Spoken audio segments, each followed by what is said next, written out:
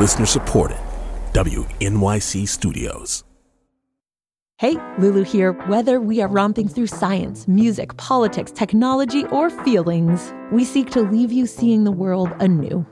Radiolab adventures right on the edge of what we think we know, wherever you get podcasts.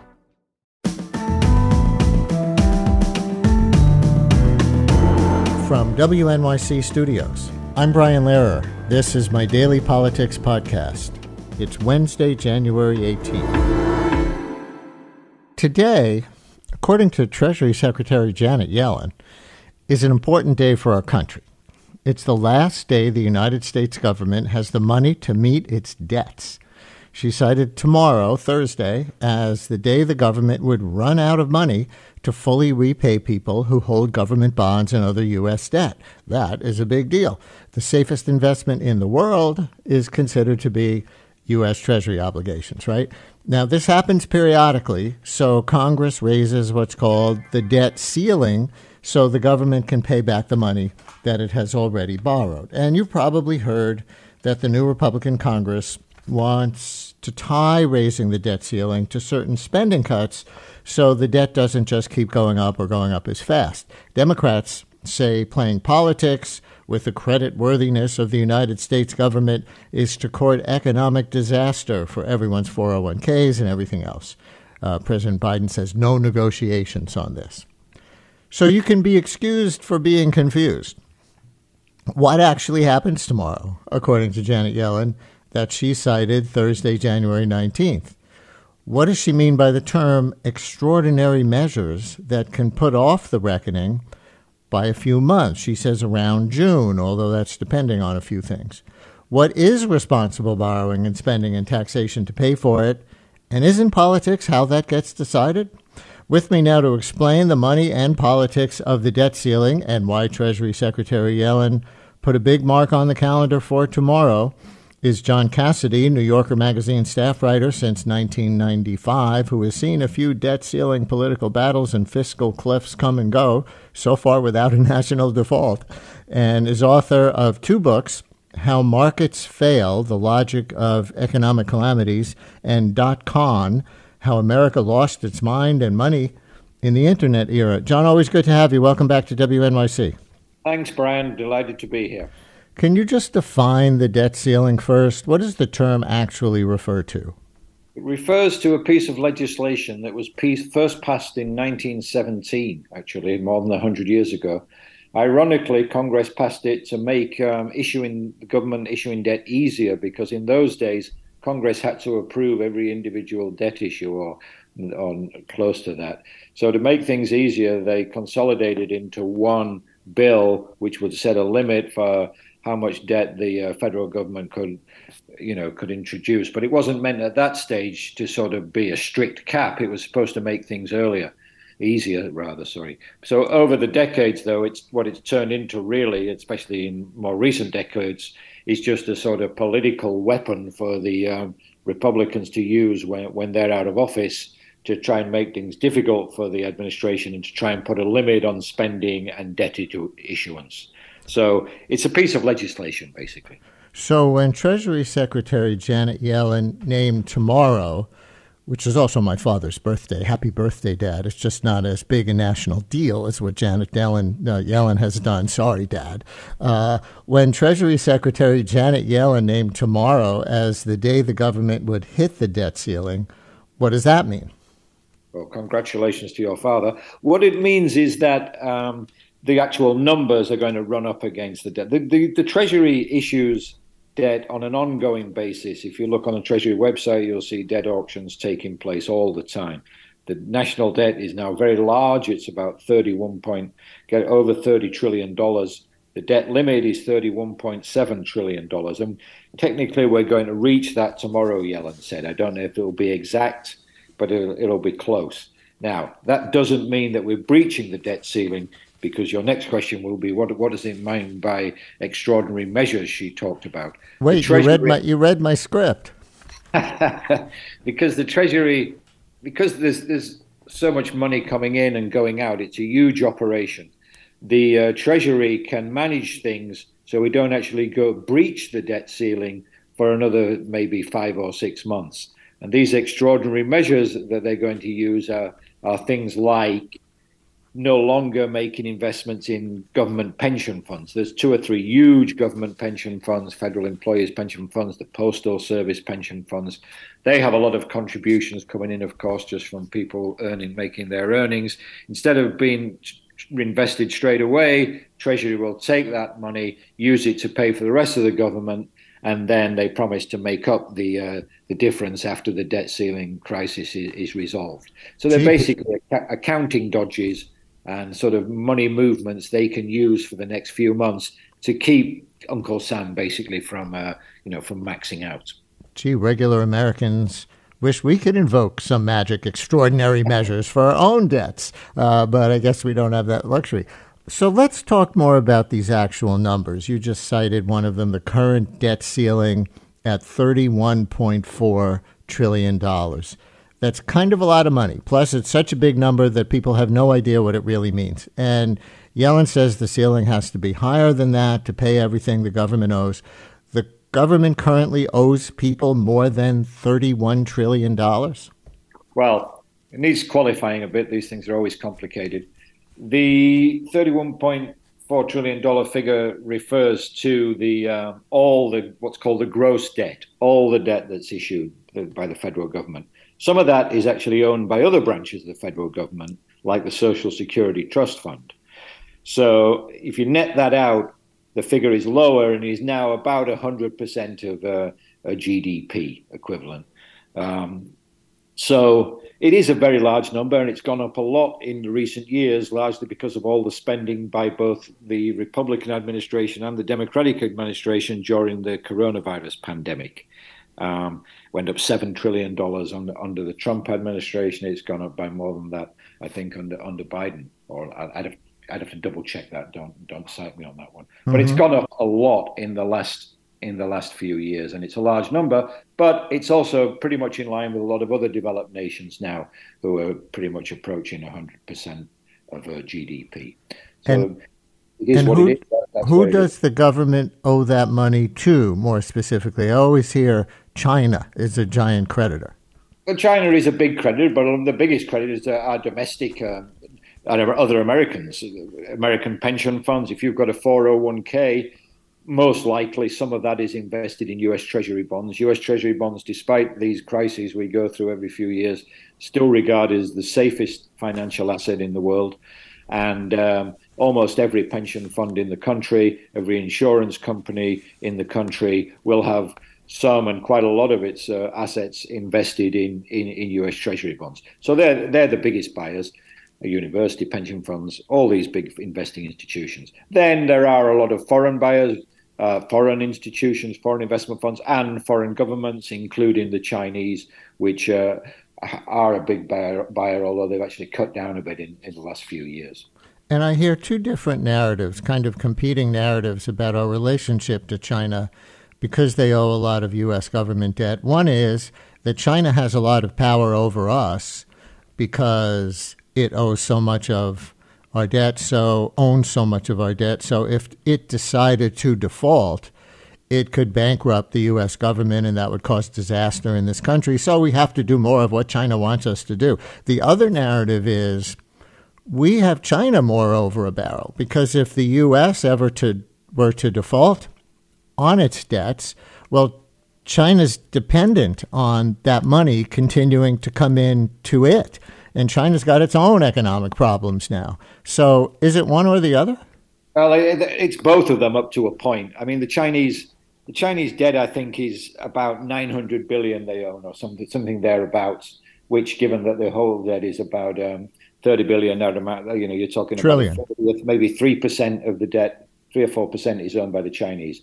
So if the Chinese were to sell all it's not as much as a lot of listeners probably thought, right? Not at all. When they say, China owns so much of our debt, it's 3%, 4%, you're saying, of the debt. So, if the Chinese sold it all tomorrow, there'd be a big crash in U.S. debt prices for a day or two, but other people would step up. It's not as if we're wholly dependent on the Chinese to keep the government functioning. That's just not correct. And as you say, on the other side of the equation, because it is a large sum of money, the Chinese would be hit badly by any default or any, which would, if the US debts go into default, their value on the markets will collapse. So it's a two-sided thing, and China is a big creditor of the US, but it's, as they say, it's by no means the only creditor. The biggest creditors are domestic investors. Janet in Brooklyn, you're on WNYC with John Cassidy, who covers the intersection of economics and politics for The New Yorker. Hi, Janet. Good morning. I think the money was borrowed in order to help us through COVID. It wasn't like I went into debt and used my credit to buy a flat screen TV. And I also feel that... Well, some of it, right? Some of it was borrowed to get us through this emergency. Go back 10 years, they'd say, oh, well, we borrowed a lot of money at the beginning of the financial crisis to get America through that Great Recession without more calamity. And then you can say, oh, after 9/11, we had to borrow a lot of money to get the country through. You know what I mean? So people have their things that keep happening. Yes, it does happen, and it helps me now, because if the money maybe is not borrowed, then I'm going to be homeless today, and my children may not have a future. So I hope that the government is borrowing it so that they prevent a calamity today so that we can have a future tomorrow. Janet, thank you so much. And Janet raises an essential tension here. Borrowing so we can have a decent present today versus whatever risks to our children, because that's what the deficit hawks always say, right? We're placing this burden on our children, whether that's true or not, as some global threat. John? Yeah. Yes, I mean, there's always two-sided, obviously.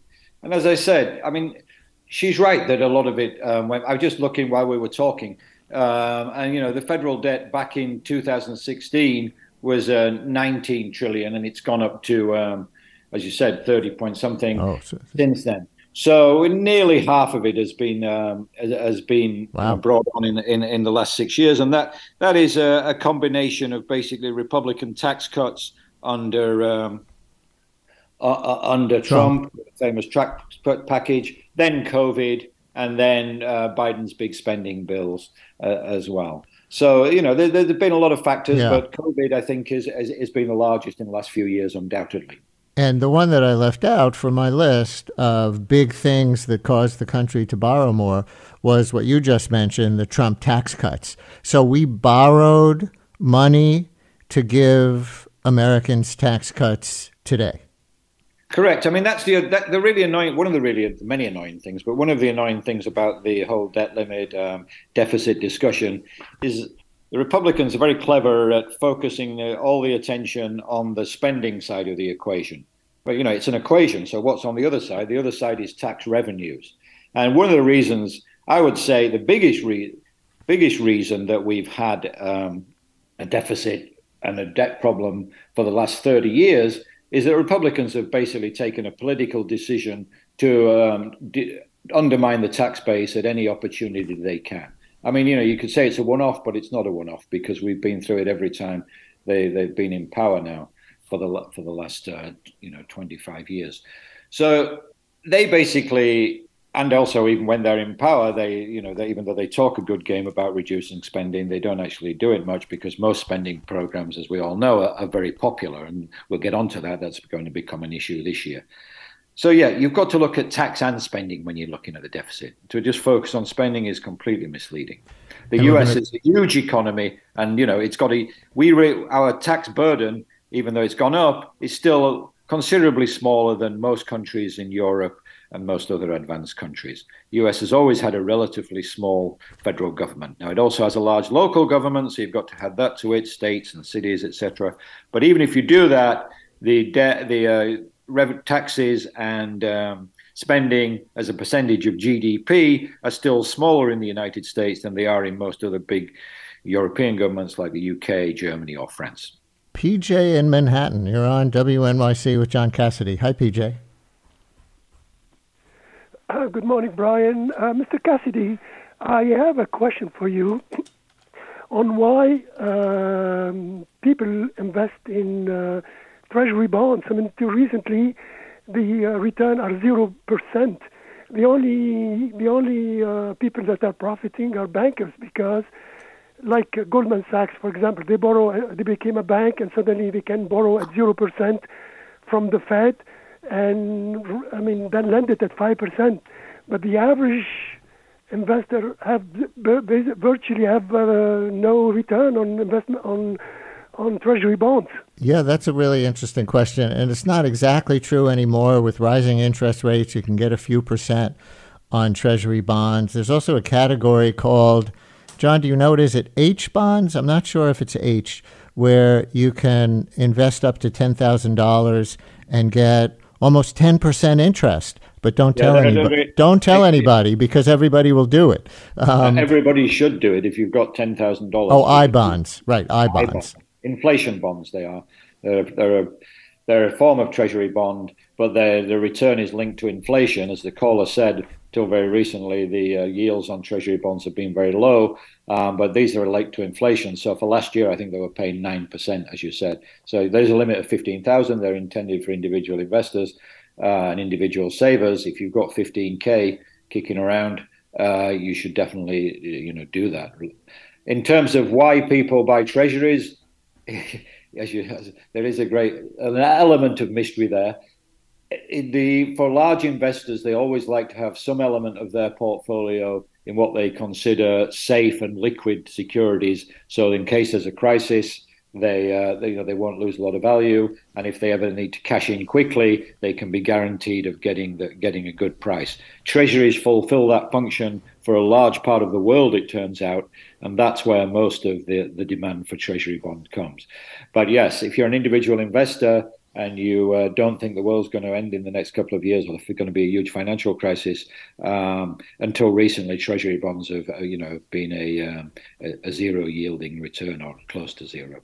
Yes, and one of my colleagues who is probably pretty invested in I bonds, because seems to know all of this off the top of their heads. It was 9-point-something% in the most of last year. Now it's down to 6.3% interest on those Treasury I bonds. That's still really good compared to other safe investments, but I guess because inflation has come down a bit, that payout has come down a bit, and you can invest up to, I thought it was 10, you said $15,000, so it's somewhere in there.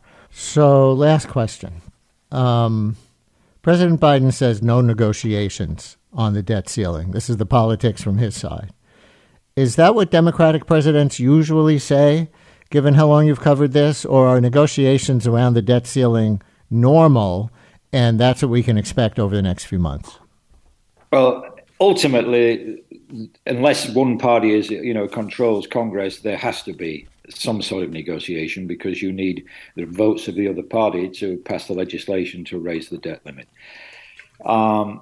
In 2021, the last time this was done, the Democrats, control both houses, so they're able to get it through. Now, it's still a bit sketchy, because unless you do it through reconciliation, which is a very long process, you need 60 votes in the Senate, so they had to get approval from McConnell, which they did at that stage. But they had the thread in reserve that they could have done it through reconciliation if the Republicans didn't go along. So if you're in that stage, in that thing, it goes through relatively easily. When the Republicans were in charge, they didn't, they always raise the debt limit and, don't bring it up until the Democrats come back the next time.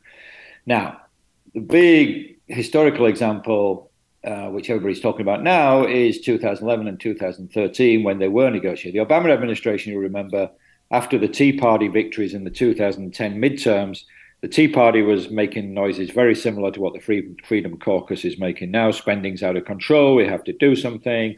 Can't raise the debt limit. The Obama administration, coming out of the Great Recession, was very understandably worried about the economy. They thought this could be a disaster if it gets out of control. We have another financial crash, etc. So they agreed to negotiate. And from a lot of Democrats think it didn't go very well from the Democratic point of view, because they had to end up agreeing the sequester policy, which, if you remember, was the sort of draconian threat to slash spending across the government if there weren't other spending cuts agreed. So spending was restrained from like 2011, 2016. And there are a lot, if you talk to Democrats in Washington on the political side, a lot of them think that, that helped to, that really damaged democratic political prospects because it held the economy back during those years. And some of them even think, it may have been partly responsible for Trump's rise, because one of Trump's big arguments, if you remember, was that the economy was growing very slowly under Obama. Right. 2%. Really good historical context, John. And I guess saying no negotiations is often your first negotiating position.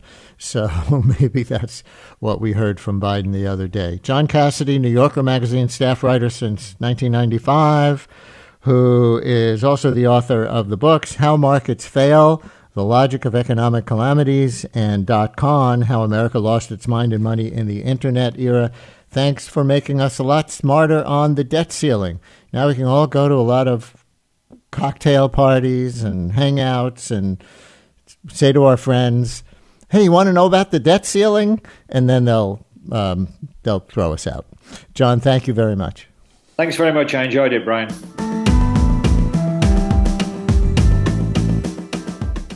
Brian Lehrer, a daily politics podcast, is an excerpt from my live daily radio show, The Brian Lehrer Show, on WNYC Radio, 10 a.m. to noon Eastern Time, if you want to listen live at wnyc.org. Thanks for listening today. Talk to you next time.